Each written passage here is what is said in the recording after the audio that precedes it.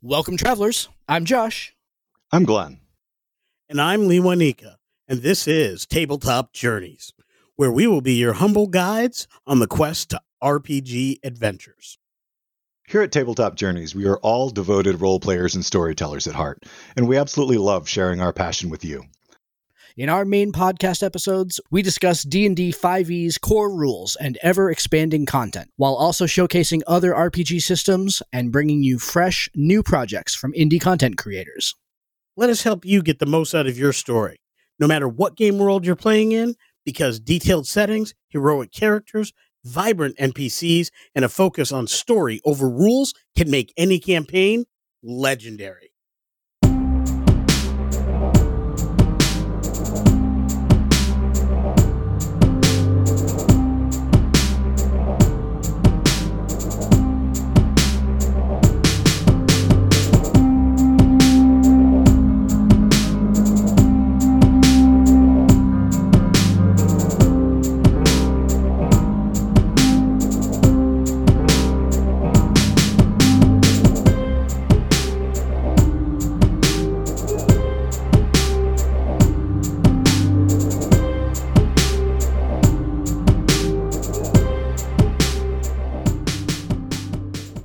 Now, here's a message from friends of the show.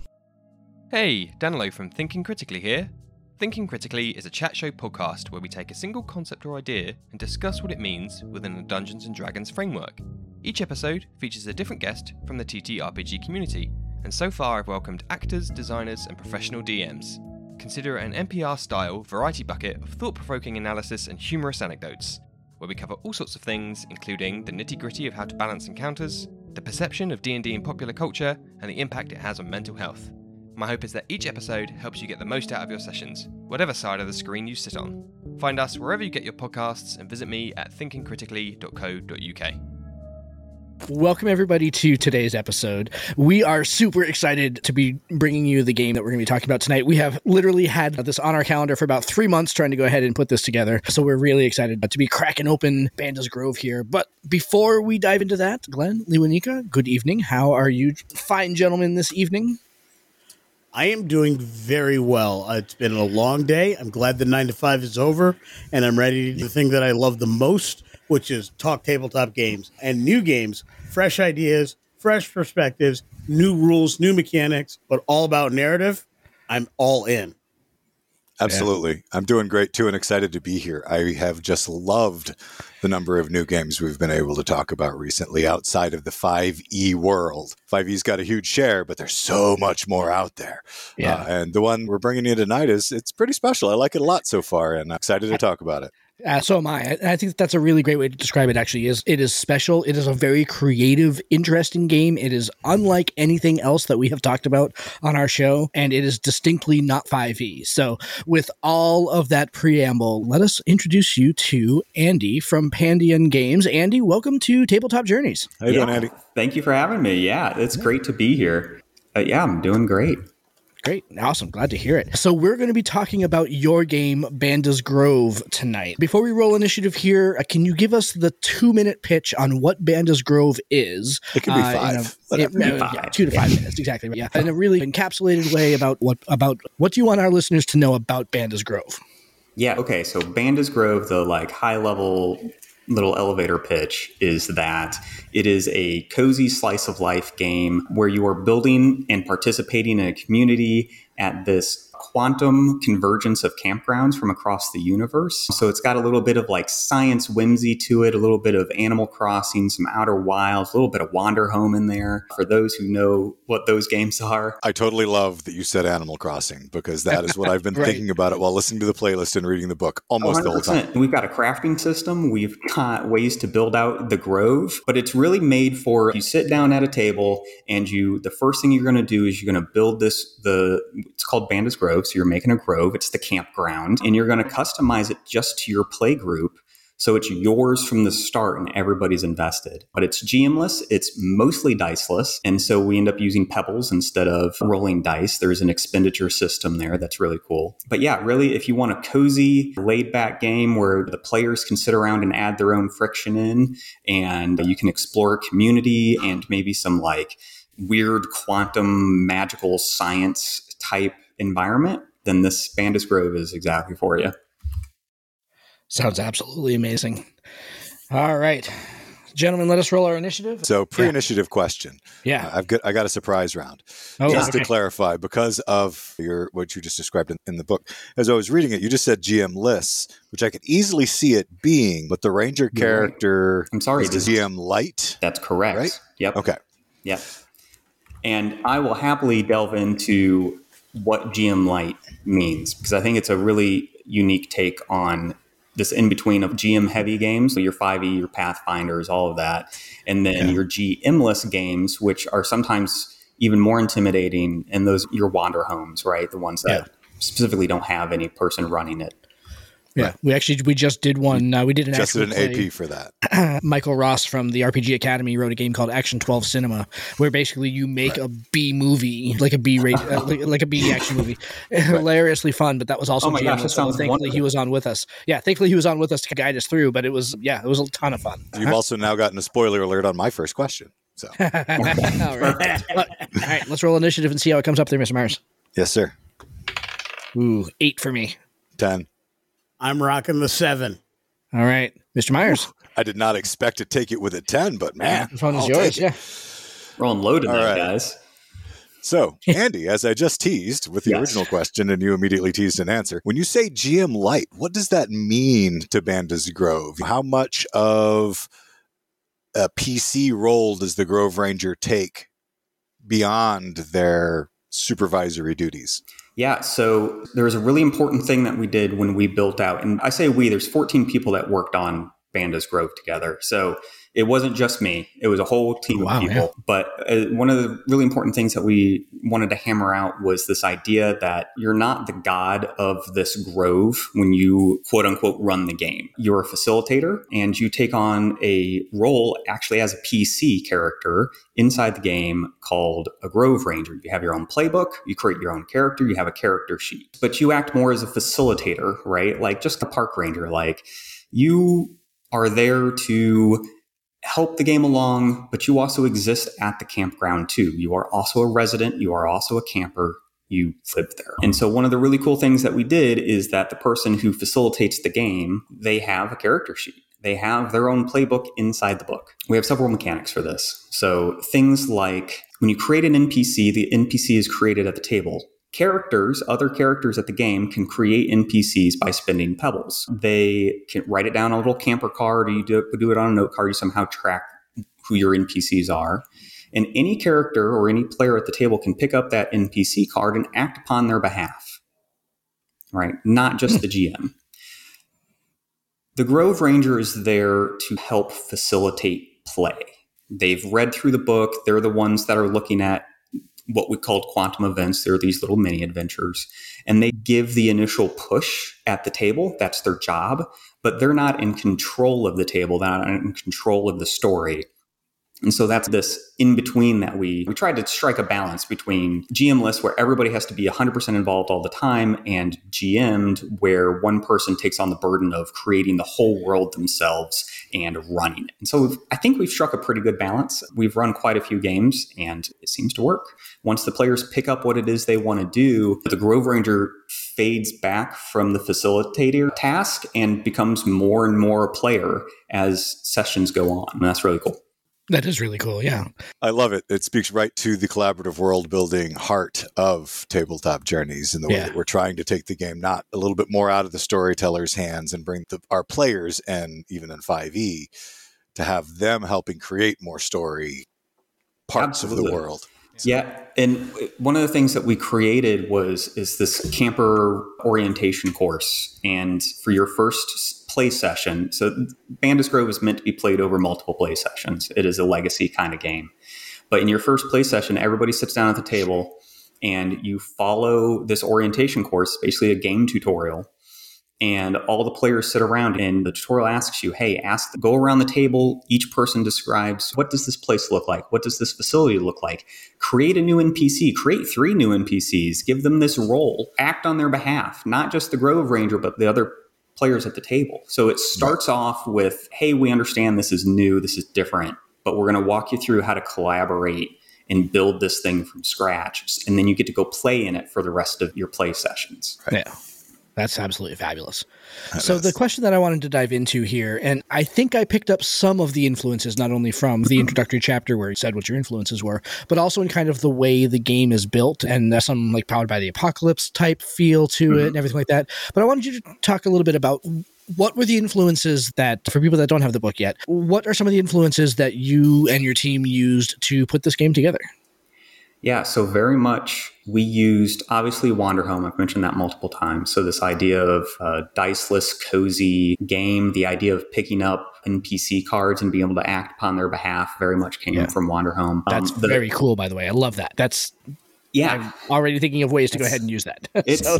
I love the system. As soon as when I was playing with my players for the first time and I picked up a new play group and I was like, hey, we're going to try out this new game. It is not like any other like 5e or anything like that. And as soon as I had walked them through it the first time, like, yeah, just pick that up. Do you want to act on their, do you want them in this scene? And they were like, yeah. And I was like, pick the card up, act for them. And they did. And they were just like mind blown. Holy cow, we can just create this stuff. And I was like, yes. So it's really cool. Amazing. Yeah. But so Wanderhome, also A Quiet Year was a very big influence for us for the mapping perspective. So the map takes a really big, because this is a world building game. And so the map takes a really big center focus, and we can get into, we now have a really cool mapping system that we released that's a little different from the original release of the game. That is how you keep track of all your details. How do you keep track of your NPCs? We want people drawing on maps, like lay out crayons on the table and start sketching stuff. And so it was very important that we had a good mapping system put in place. And then the Cozy Grove was another big influence, this idea of spirits at the Grove and that you can help befriend them and that gets you some benefits, but also it adds some friction to the game. Like, why are there spirits here? Are they upset? Why? How upset are they? Can we calm them down? And then once we befriend them and we make them whole again, we actually swap out their spirit card for a camper card and they actually join you as a camper at the Grove. Things like that. So yeah, it's very much a thing. And then I don't know if we don't talk about this much because I don't think it's a very well-known facility, but it's called Meow Wolf's Convergence Station. It is a giant art exhibit in Denver, Colorado. I had the opportunity to visit it, and it was it and Outer Wilds was the two setting influences. So this idea of being in space and you have this convergence of 4 different worlds and they're fragmenting together and Banda's sitting here Banda's job is just to maintain homeostasis for all of these fragments that are showing up in his quantum realm and making sure that the people thrive and survive. And so those were the influences there for kind of those settings.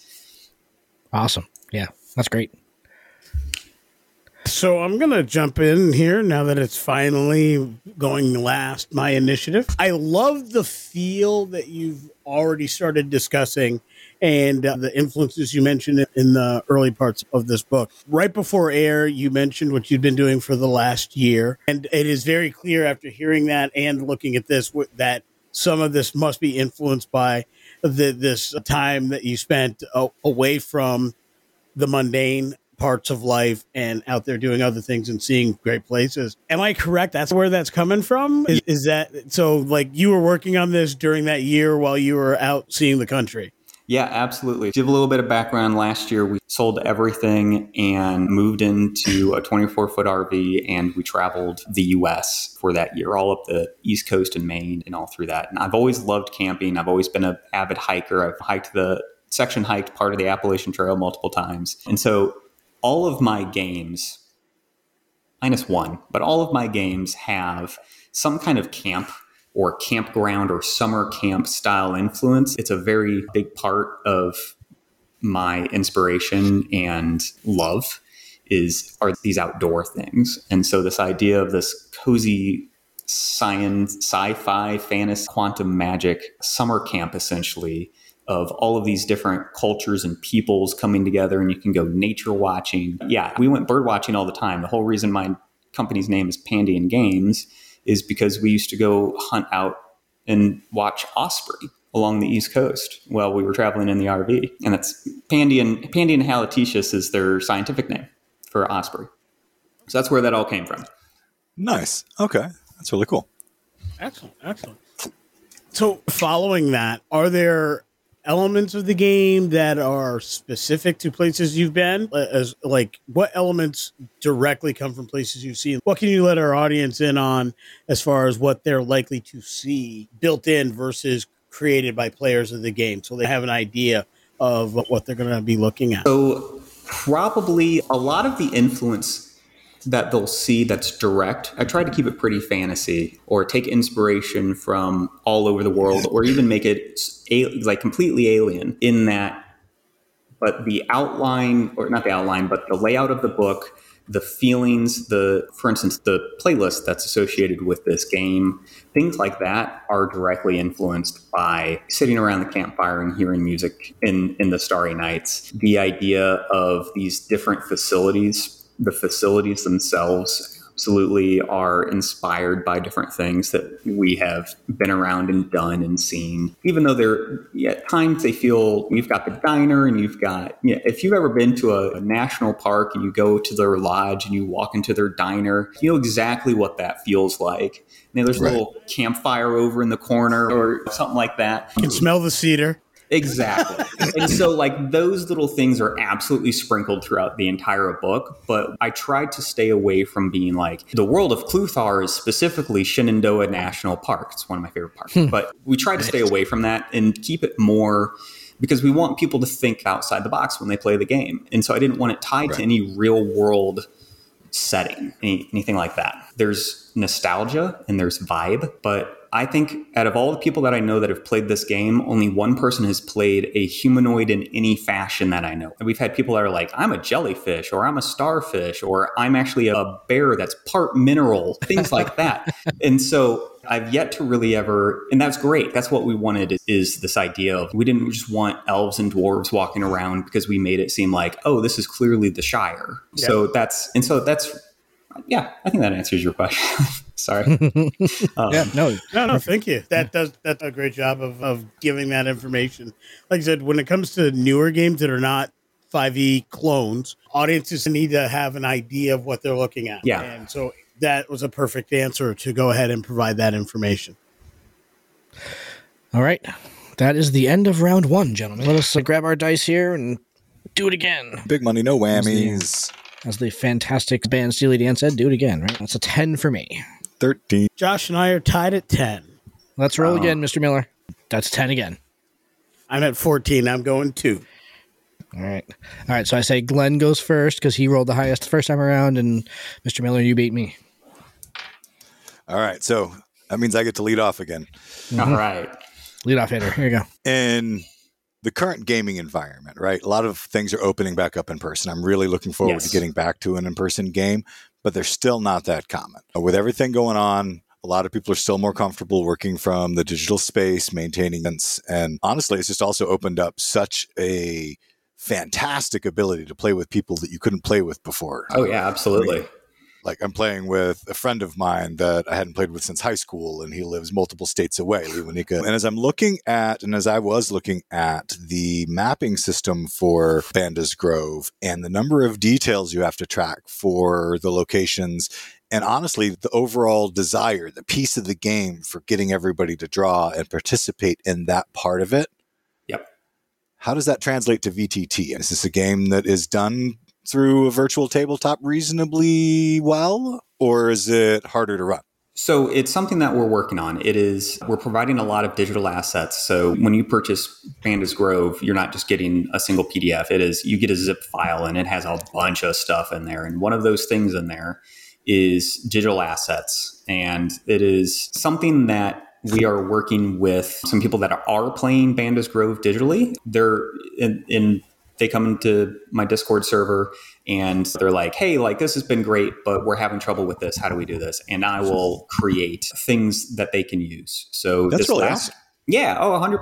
This is all about community. So if the community comes and says that, hey, this would make it easier to play Banda's Grove, I am there to create for them. But one of the things that we just recently did is every PDF that is in Banda's Grove is now form fillable. And then even the map files are what we have, both the PNG files for online play, so you can drop it into your VTT, and then you can also track on form fillable PDFs all the information that you want. Oh, nice.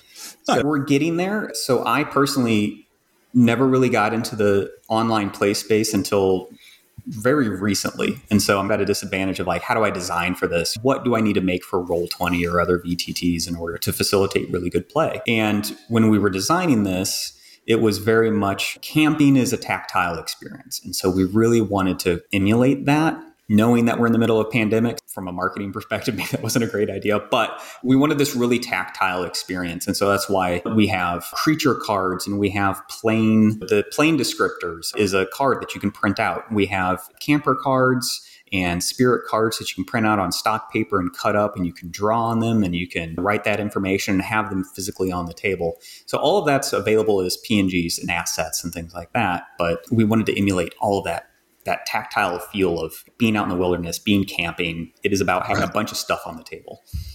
So long story short, we are working on creating more content for the online play space, but I feel at this point I need more feedback from people trying it, which we're already getting. So as things continue along, we are adding more and more.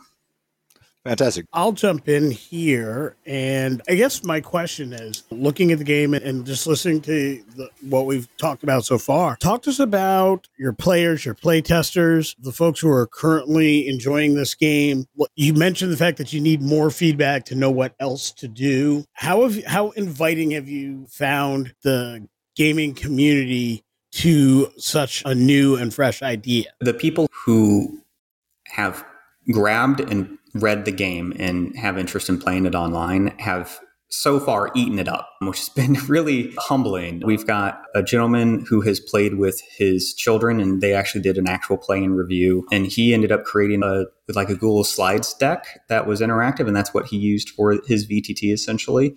Oh, nice. And so things like that, and they've been interacting and providing feedback this whole time, which has been absolutely fantastic.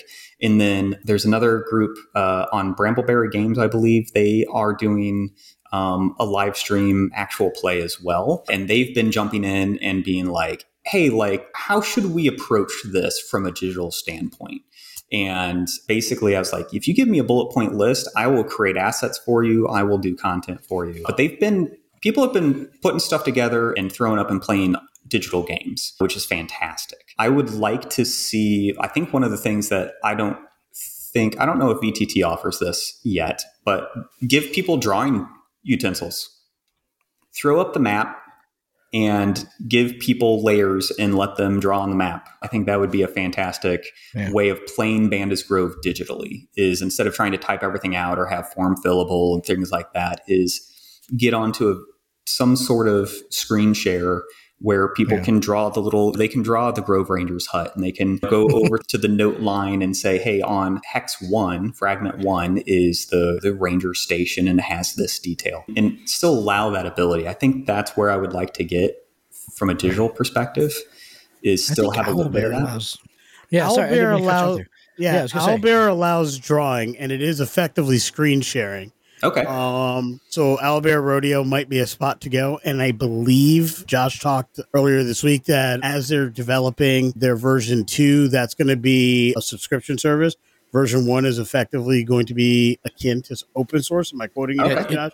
Version 1 is going to stay open source. Version 2 is going to be subscription. So you might be able to build in work with something like that if that's your skill set. That might be a useful way. We love where I do, because I'm not technically inclined. Yeah. So doing a lot of the heavy lifting is not to my liking.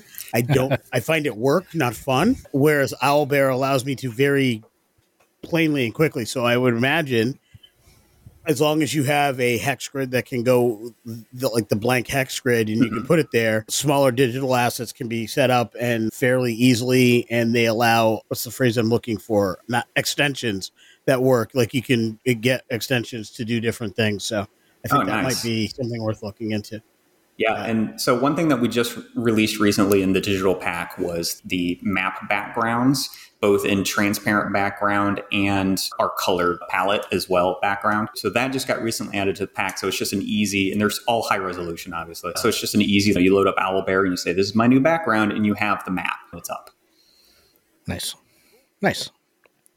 So I wanted to talk more about being the resident mechanics guy. I want to talk more about what doesn't a session of Banda's Grove actually look like. You talked about the first session and how we've got the orientation that kind of gets everyone on the same page and everything like that. But what does session 2 look like? You said that it's a legacy game. It's built to take place as a campaign, for lack of a better term. So what does session 2 actually look like?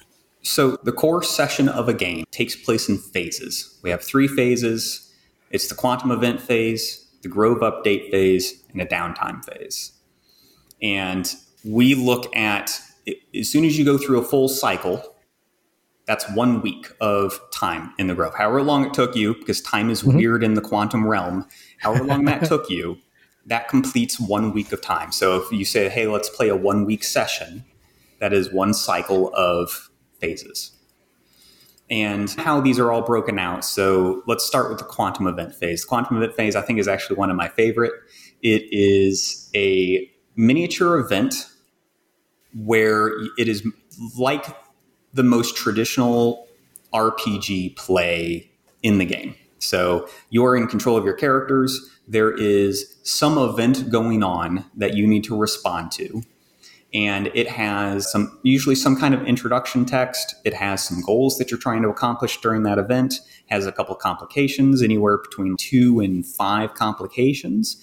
And then there's some outcomes that you can trigger, and those outcomes will give you benefits or negations depending on how well you did during that quantum event. And so it's just really, and each one that's in the book is about 250 words. So these are small. They're meant to be played in 45 minutes to 60 minutes to be able to complete this full adventure. And nice. I love that whole thing because we wanted it to be, we have a bunch of quantum events that we provide, and then the idea is that you're making more at the table with your players. Like all the players are sitting around and be like, ooh, the next thing I want to do for the quantum event is this. Why don't we help this person out? And okay, what's the goal? What are some complications that we can come up with? And what are the benefits of doing this?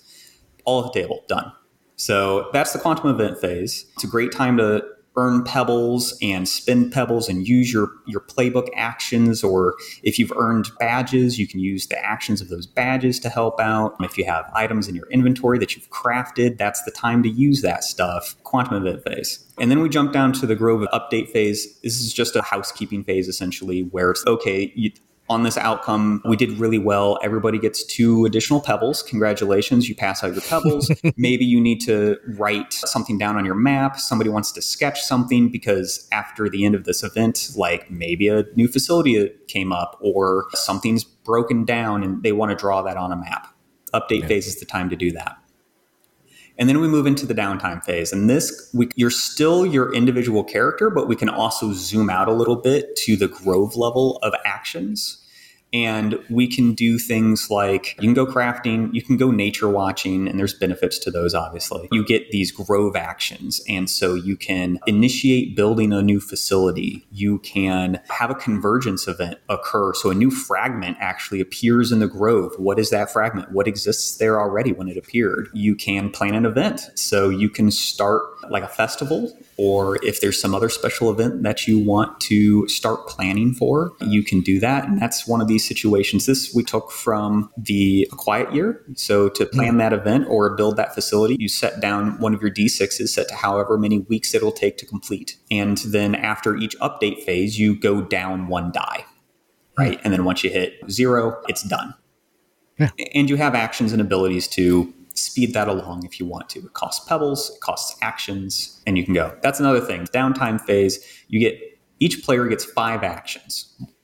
Pretty much 1 action for each day of the week. So you have a limit of actions, and then you have your handful of pebbles. And if you're out of pebbles, then you can do things like, I'm going to go have a cozy scene, and cozy scenes earn you pebbles. Or you have a whole list of things that earn you pebbles. So even though maybe you're out of your currency to do your bigger actions, build a facility or some other piece or one of your actions, there are things that you can do with your downtime actions that recoup you pebbles that you can then spend later. So you may not be able to spend them this week, but you can spend them next week after you recoup them in your downtime. Correct. Or during the quantum event phase. Yep. Is it always sequential where it's like the quantum event phase first and then the grove rebuild phase and then the downtime phase? Is it always in that way? Generally. So it depends, obviously. So however you decide to end one game, you just pick up right back where you were. So if you're in the downtime phase, when you stop one session, you'll pick back up in the downtime phase and then continue on. But generally after everybody's taken those 5 turns, then we start another quantum event phase. Nice. I really like the way the phases were set up. It's the week at camp. All the action happens on the weekend. Correct. Yep. Which is your quantum event. And then afterwards, you've got to assess the damages of what has happened during this weekend of partying campers. Yeah. Exactly. Yeah. And then your downtime phase is getting through the week before the next weekend event. Yep, exactly. So I always considered the update phase to be like, it's Sunday night, right? You're taking your notes, you're getting your meals prepped, and then you have the week to do your gardening and paint the house and all that stuff. And then the weekend shows back up again and all the campers have reappeared and there's events going on and people are staying up too late and they're throwing trash about that you have to deal with and stuff like that. Sure. Love it. Awesome. I just got a flashback of us doing our patrol meetings at either Marty's house or my house. Yeah. Or something crazy like that. And then we're planning it out. And it's always, we better bring extra peanut butter and jelly because something's going to go wrong with one of these. Right. Or when we used to do our big family camp outs at Hopeville Glen, and we had that huge rainstorm and no one's cooking breakfast this morning. And we all loaded up all our families in all these vehicles and tried to find an open restaurant. We went up at the diner in Mystic. Half the county was out of power. And we literally drove across the county, to the opposite side of the county to get to a restaurant that had lights. Well, I love this story because this is exactly the kind of stories that I want people to, one, remember about their own lives, but also create in this game. That's beautiful. Yeah. I remember, it's totally unrelated, totally different story, but when I was in high school, so I played in a band in high school, and the 3 of us in the band all decided to go out camping for a weekend. It was in the middle of New Hampshire. One of us owned 75 acres or something like that in the middle of the woods. And so we'd go out there, and the drummer in the band had a paper route. And basically, whenever the back of his Subaru station wagon filled up with papers that weren't delivered, we would drive out to the middle of the woods, and we would basically, the newspaper bundles would be our fuel for the weekend. And then when the papers ran out, we would camp back up to Fabian's house, and his mom would make us, they were French Canadian, so they'd make us 7 dozen eggs and 50 pounds of bacon. And that's after a weekend of camping out in the woods. Yeah, it was fabulous. What? No poutine? There was plenty of poutine. One time she made seafood quiche, and that was not an amazing experience. I will say that. So I kind of wrapped my head around that one, and I'm not digging it. No, it was, I'm intrigued. I love quiche and I love seafood. I'd try it, but I'll try most anything. Have you ever seen try it. Have you ever seen Monty Python's Meaning of Life? Yeah. Mm-hmm. Yeah, the end scene with death when they realized that the cause of death was the canned salmon. It was the salmon move. Yeah. I guess I didn't use fresh salmon. Yeah, that's my seafood quiche moment. Do you want early access to every Tabletop Journeys episode? How about exclusive content, live broadcasts, and the chance to throw dice with your favorite hosts and fellow fans? Or, heck, do you just want to support the show? Join our Patreon today at www.patreon.com/ttjourneys. We have tiers to fit any budget for a monthly commitment, or you can make a one-time contribution to the cause. We love doing this show for y'all, and support helps us keep creating and producing great content for you. So join us today at www.patreon.com/ttjourneys.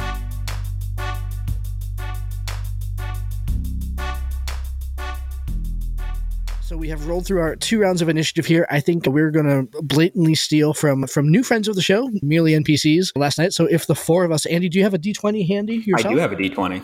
Brilliant. So what kind of designer would I be if I didn't have a dice set just always sitting at my desk? Fair enough. Yeah. Yeah. You still got to ask. So the 4 of us are going to roll it. We're going to add it up together, and then we're going to pick up whatever page that is in the book and ask you to expound upon whatever was on that page. So there's some funny anecdote or story about it. So your D20s.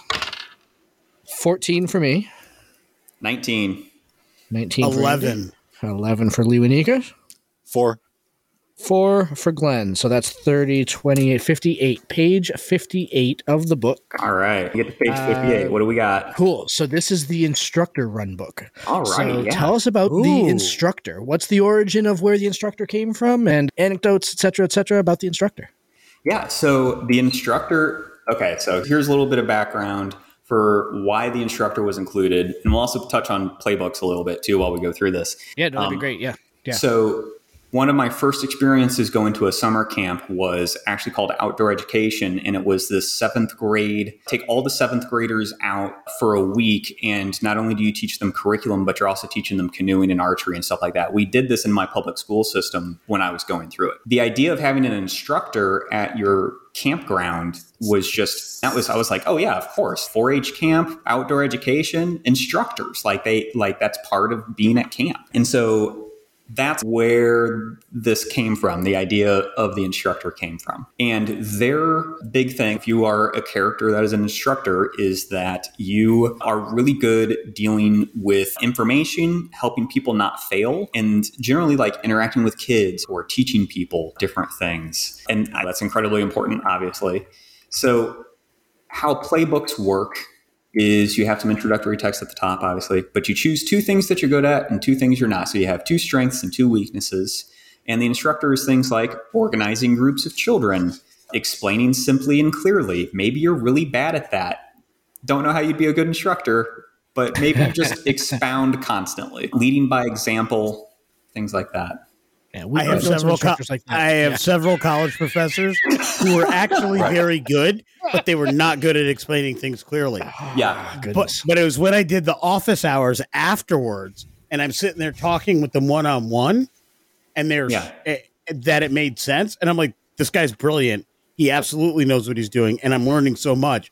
It just didn't happen in the classroom. Yeah. Right. Oh, that's awesome. Just because you are an instructor doesn't mean you're a good. Correct. So then the next thing that the character chooses is either choose or come up with a quirk. And this has actually been really handy. This was taken almost directly from Wanderhome's playbook setup because it just works so well. What is this little odd thing about you? And maybe as an instructor, you cite your sources in casual conversation because you just have them memorized for every fact that you know.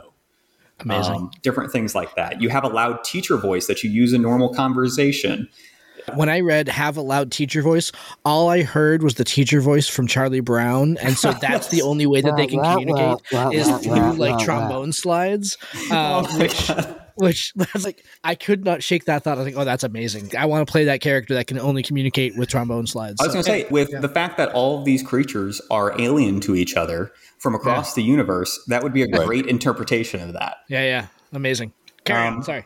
So you also have your most precious tool. So these are things like a whistle, your textbook, your curriculum plan, chalk, things like that. And that comes up in ways that you can earn pebbles, your most precious tool. So there's things that you can do with your most precious tool that will grant you pebbles, but it's something that you generally always have on you that you can reference, be like, oh, I'm going to pull out my curriculum plan and ... And then we have hobbies and secrets. And hobbies and secrets, I think, are a really interesting mechanic that we've put in here. Whenever anybody talks to you about your hobby or participates in your hobby, they earn a pebble. That's how that works. Your secret is if you ever if you ever let your secret control you, or you confide your secret in someone, you earn a pebble. So there's this opposite, right? If I take the time to learn your hobby and I say, hey, do you mind if I play badminton with you? I hear that's your hobby. I gain a pebble for taking interest in you like that. Whereas your secret is a way for you to earn pebbles by letting it control you or confiding in someone or growing as a person and letting it go. Things like that. And that's something that you make up yourself. We don't give you any options. That's something that's very personal at the table. What kind of game do you want to play? So we let you come up with those. Yeah. And then the instructor action. So every playbook has 3 actions. One of the actions is always free. One of them always costs 1 pebble. One of them always costs 2 pebbles. And obviously the 2 pebble one is more powerful. So this one is the instructor can do things like a head count, as teachers do when they're out on a field trip. You can pick up any camper card, and even if they weren't in the scene previously or defined to be in the scene, they now exist in the scene. They have appeared somehow. And so that's something that an instructor can always do. They can always bring somebody that's been defined into the scene. Knowledge is power. So this one's an expensive action that the instructor can do. And basically, they can get information from the Grove Ranger about a quantum event, or they can define a very specific fact that is very true to the game from here on out about the Grove, because they're knowledgeable. And then finally, we have a failure mechanic where people can choose to fail. And the instructor has an encouragement action where when they help somebody not fail, it counts as 2x towards the success instead of 1. Because they're trained in encouraging people. It's what they do for a living. Yes, you can do this. And so that made sense for that. And every playbook on here has different actions and strengths and things like that. I absolutely love the way the playbooks are designed as a whole. I really picked up on this one element when it came to the quirks. Disturbingly, you always know what's happening behind you. And it just brings me back to 7th grade. My history teacher, my social studies teacher, Mr. Welt, he was so fun. It's such a great teacher. But he had very poor vision, like extremely poor vision. His glasses were huge. They were, 15 inches thick. And they were so thick that it refracted, when you're looking at him, it refracted where his eye placement was. So he would be looking straight ahead, and he's actually looking like back here somewhere. And he would turn to talk to a student, and somebody would do something behind him, and he's, don't do that. I see you. I feel like everybody in 7th grade had one of those teachers. Yeah. And I'm like, and I gave up trying. It was like, that was actually one of the classes I was probably at my absolute best behaved, because I'm like, I can't get away with nothing in here. Nothing. Yeah. Far different than the teacher who just threw erasers if she caught you. There's at least a chance of success. Exactly. But she had good aim. So on the roll for a page thing, I think we have a point we need to clarify amongst the team. Oh. When we roll, are we rolling for page in the PDF or page in the book? Because page 58 in the PDF is instructor. You're but correct. The page in the book is 57. I know. I went to the PDF. I went to the 58th page in the PDF, which includes the cover page. I just typed in 58. Yeah, I did too. I realized that halfway through. Yeah, when he was like, oh, that's page 57. And the beautiful layout of your book, it just says, oh, yeah, nope. Page 57, right there. Sure does, right there in the bottom left-hand corner. And you have to understand, too, Andy, like that's a running joke, because we just put out a book, a kind of a companion book to D&D 5e a couple months ago, and the debate about whether or not to put page numbers in it was real. It's only going to be a PDF. Like we're not going to put page numbers on the page. You can't figure out where we're going to put them on the page and everything like that. So we opted not to go ahead and do it. But yeah, that makes sense. So the fact that you have page numbers here is like, oh, yep, nope, you've got page numbers. Look at that. So I very much appreciate you guys complimenting the layout of this book, because it is 100% Google Docs. Ooh, This is all laid out in Google Docs. It is exported to PDF from there. Yes. Fabulous. So it was a lot of work. And whenever I opened this document up, so the editors that we had working in this, they worked in the document as it looked like this. Nice. And that was actually helpful. Yeah. But yeah, so thank you. That was a ton of work doing that layout. Now that you say that, I love that font, by the way. And I'm like, ooh, that looks really good. Thank you. It's very neat and clean. Yeah. I have terrible eyes, and I spend almost my entire existence on a computer and looking at fonts that are very clean, open. I'm trying to verbally describe something that's entirely visual, but it is so much easier to read and to follow.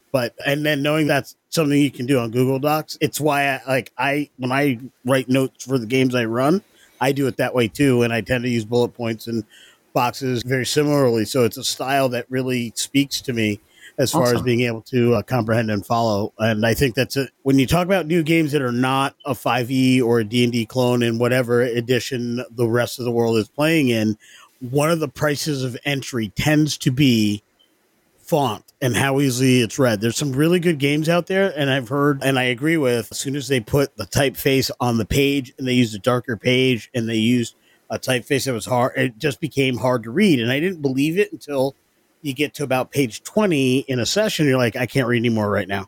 I just can't read anymore. Yeah. And this is something you don't get with this book. You get something that's very easy to read and quick to follow, quick to pick up. And those are really great. It's a beautiful point of entry for old time gamers and newer gamers who are just looking to find a new experience.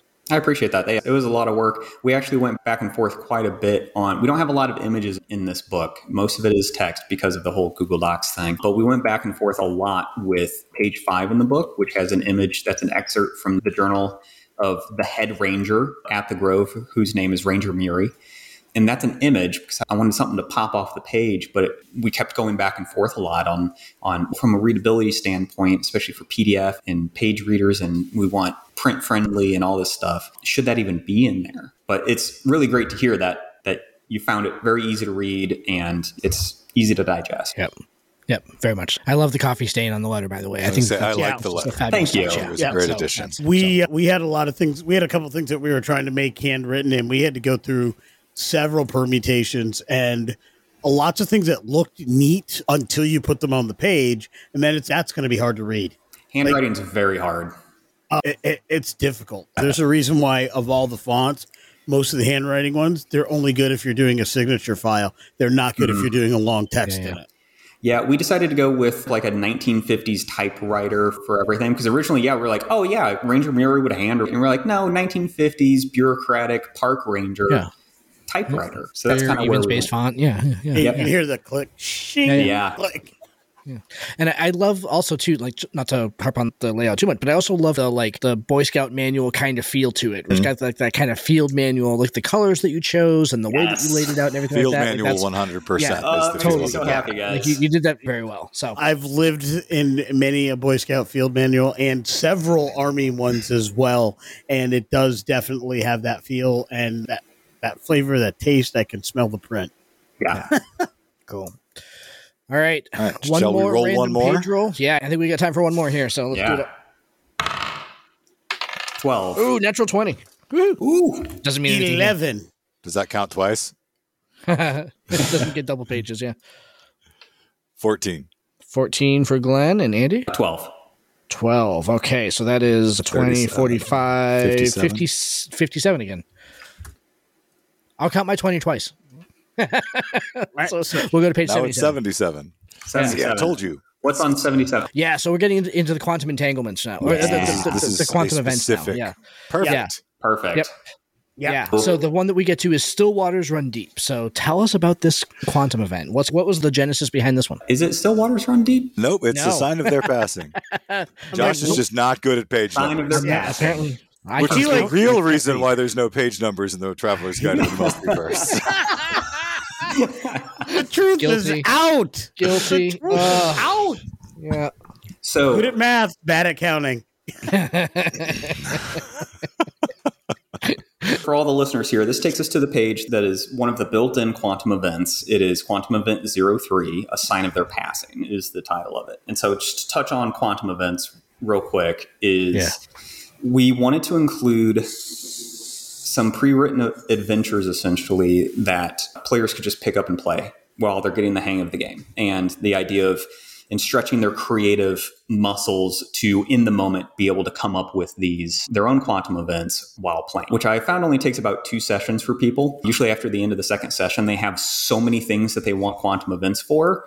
They're ready. It's pretty amazing how quickly that players are picking this up, but they're meant to be short. So every quantum event in this book was written by a different writer. I take that back. There are a couple duplicates, but we had 6 or 7 writers writing quantum events. And the reason for that is I wanted different perspectives, different ideas, different things. They're people's own vision of what's happening at the Grove, rather than just me coming up with, 7 to 10 unique things. And this one is actually A Sign of Their Passing is a really fantastic. You get visitors from outside the Grove who set up a little caravan, and they only speak through sign language. And in order for you to interact with them, you need to learn sign language and basically start communicating with them, barter with them. And then your outcome is either the caravanners stay, and you can actually add their camp to draw their camp on the map, and you can define them as NPCs and different things like that. Or the caravanners decide to move on, and so they say their thanks and give their well wishes and leave some gifts and continue to move on. And so I think this quantum event specifically really outlines an interesting thing with the outcomes. They don't have to be a good outcome and a bad outcome. It can just be 2 different things that happen. So If the caravanners stay, you get to add them. You get new NPCs, things like that. But if they go, they leave you gifts of crafting ingredients. So they do move on, but you actually get something out of it. So this is, and all of these fit on one page for the listeners out there. I like the concept that not all life lessons are born out of tragedy or great success. Like sometimes they just are. And there are benefits to just living life and having it be. So I like that comes through here. As far as the quantum events, talk to us about building your own. Yeah. Like, I see the ones you have, and I've read many of the ones that are here. So I have a real good handle on that. I've been an avid camper various times in my life as well. So I have a good sense of the types of events that we're talking about and the types of things that are happening here. But how does one go about creating their own quantum events? We're at a table, we're playing the game. What would be the first thing you would do to create what makes a good own quantum event? Yeah. What makes a good quantum event? So things that happen during the downtime that don't fit into the 5 actions. For example, I had a character or a player that decided to create a spirit.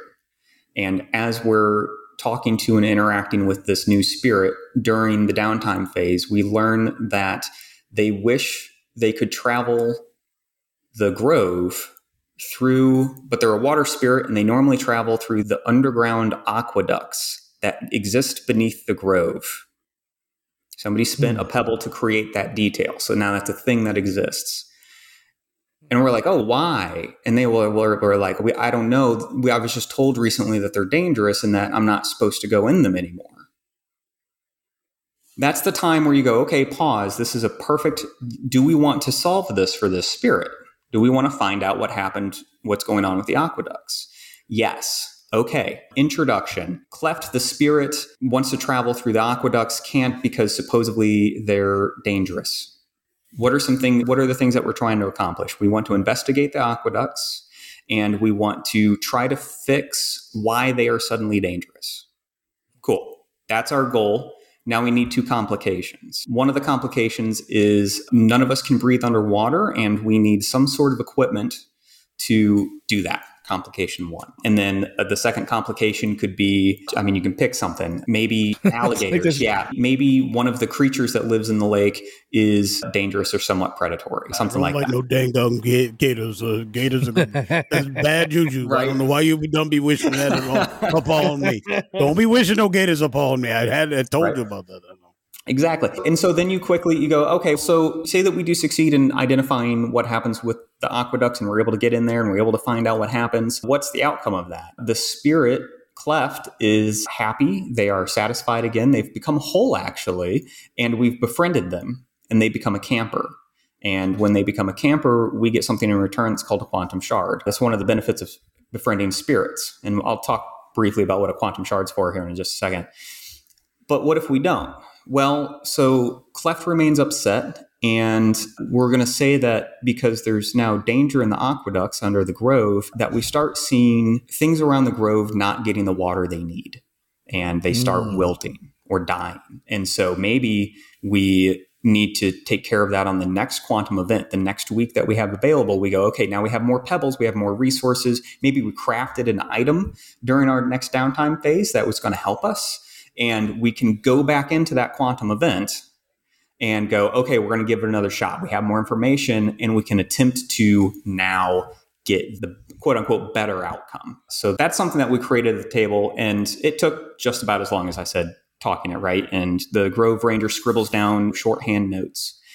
And then we go, okay, let's start. And then you've entered in. Does anybody else want to finish up, any of their downtime phase events? They finish up that, and then we jump into the quantum event. That's so cool. Yeah. So imagine that with anything that happens in the Grove, and people are going to come up. Your players are going to come up with all kinds of stuff, especially after your session 1. Maybe there's a poor widow at the campground, and she's lost something, and you want a quantum event in order to go find that thing, right? Like a classic fetch quest.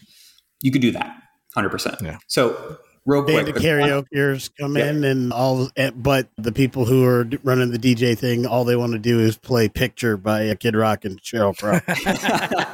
There you go. Perfect. Yep. Oh God. You're just like, And it's 3:00 in the morning and you just can't take it any longer. Somebody's knocking on your door with 30 complaints and now you got to go confront this person. Ugh. Dang it, for 3 damn days. For 3 damn days, yeah. It just became a game of Cthulhu. What do we do? God, driving me madness. Ugh. So we have these unique things called blips that exist on the Grove, and they are this quantum primordial darkness that can consume a fragment. And it doesn't destroy the fragment. You just don't have access to it. Any facility that you built on that fragment is not accessible. You have to fix the blip somehow. One of the ways to do that is by spending a quantum shard, and that will get the blip back. Obviously, befriending a spirit takes some effort. Unless you've planned ahead, you don't have one. So that's what a quantum shard does. It's another reason to interact with spirits and to create a spirit, find out why they're upset, go through the effort of making them whole, befriending them. They become a camper. They give you a quantum shard from the quantum forest, which is another thing that exists at the Grove. That quantum shard, if a blip exists, which you put one on the map at the beginning, if a blip does appear, you can heal it pretty quick. Otherwise, you need to get one from a spirit, or you can figure out the root cause of the blip when you define this, and you basically have to complete a quantum event in order to heal this blip. Andy, thank you very much for coming on here tonight. I'm really looking forward to diving into this book in more details. I've already written down a bunch of notes about how I love the way the game is crafted more than I love the way the game is crafted. Some really interesting gamecraft ideas in here that I want to. We do a lot of home brewing and we do a lot of our rule generation, everything like that. So I think that I will learn quite a bit from this book going forward. But for our listeners, where can they find Banda's Grove? Where can they find the other things that are coming off from Pandion Games? And what else is coming? What's next on your plate? Yeah, you can find us at pandion.itch.io. That's where all of our digital games are for sale. You can also get our digital games and in-print games, which we have 3 of currently, at pandiongames.com. And we also have a ton of resources for Banda's Grove, including a couple generators, downloadable character sheets, maps, things like that are just freely available at bandasgrove.com. So it does have its own dedicated website that you can get a hold of. We do have 3 books for print. We just started shipping those out to distributors. They're available on our website, pandiongames.com, but they will also be available through Spearwitch, Knave of Cups, Exalted Funeral, and Indie Press Revolution. Probably in the next month and a half, they'll go up for sale there. And that we're super excited about that because that was a lot of work to get those games going. But yeah, if you enjoy Banda's Grove or what we're doing with Banda's Grove, we do have Badger and Coyote, which is a little duet game, like play on a lazy Sunday. It's a 2-player game, super cozy. Whispers in the Walls is a horror solo journaling game. That's a short session game. It's designed to be played within 15 to 45 minutes generally. And then if you're actually out camping around a campfire, we have Storyteller, a campfire narrative system, which is this ad-lib play around a campfire horror game where all of the mechanics assume you don't have traditional tools at your disposal. So you don't have dice, you don't have a flat table, you don't have good lighting, you might not be sitting close to each other. You're probably going to be sitting around a campfire. And so it is this really cool, and it's a more traditional RPG, horror RPG, and it uses knowledge-based tasks, skillful or physical